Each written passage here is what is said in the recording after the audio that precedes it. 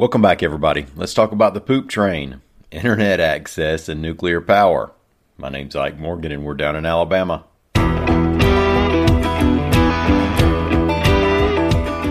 The poop trains may be back, reports AL.com's Dennis Billion. Now, if you recall, in 2017 and 2018, there was a big stink raised when Big Sky Landfill was taking sewage sludge from wastewater treatment plants in the New York City area. Big Sky didn't have a rail yard to take all the containers, so they sat on railroad tracks near Birmingham neighborhoods, stinking up the place, according to those neighbors.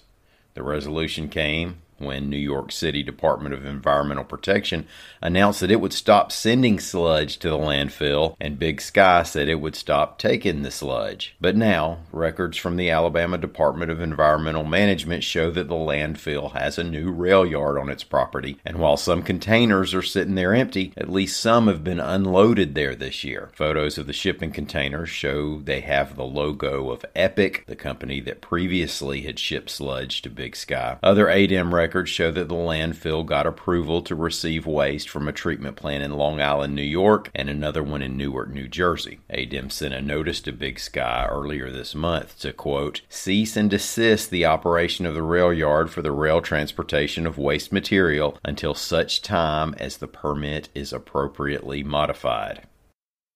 As high-speed internet becomes more and more essential in today's world, not just so that we can play Wordle over our Fruit Loops, but for access to jobs and information and markets and pretty much everything you can't get at the Piggly Wiggly, Alabama, by some measures, still has about a fifth of its households without access, and many more without high-speed access. This week, lawmakers in the state Senate passed 3 bills aimed at the issue, reports AL.com's Mike Kaysen. Some have been looking at ways to expand broadband service for years, but now's a key time with available federal dollars at both the state and local levels. All 3 bills passed unanimously.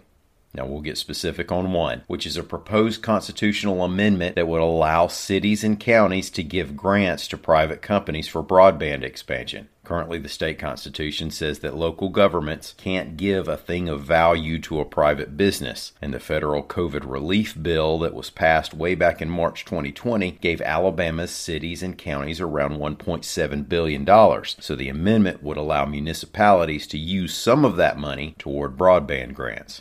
Now, since that requires a constitutional amendment, even if the House passes the bill and the governor signs it, we will vote on it on the November ballot.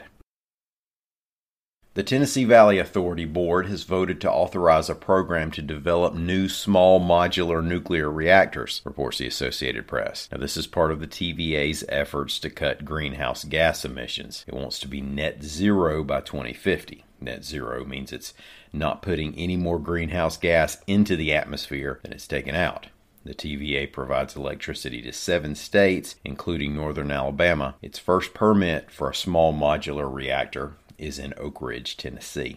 Thank y'all so much for listening. Have a great weekend. We're going to be back here about Monday. Until then, come on by and see us. We're open 24 hours a day, 7 days a week on the World Wide Web at al.com.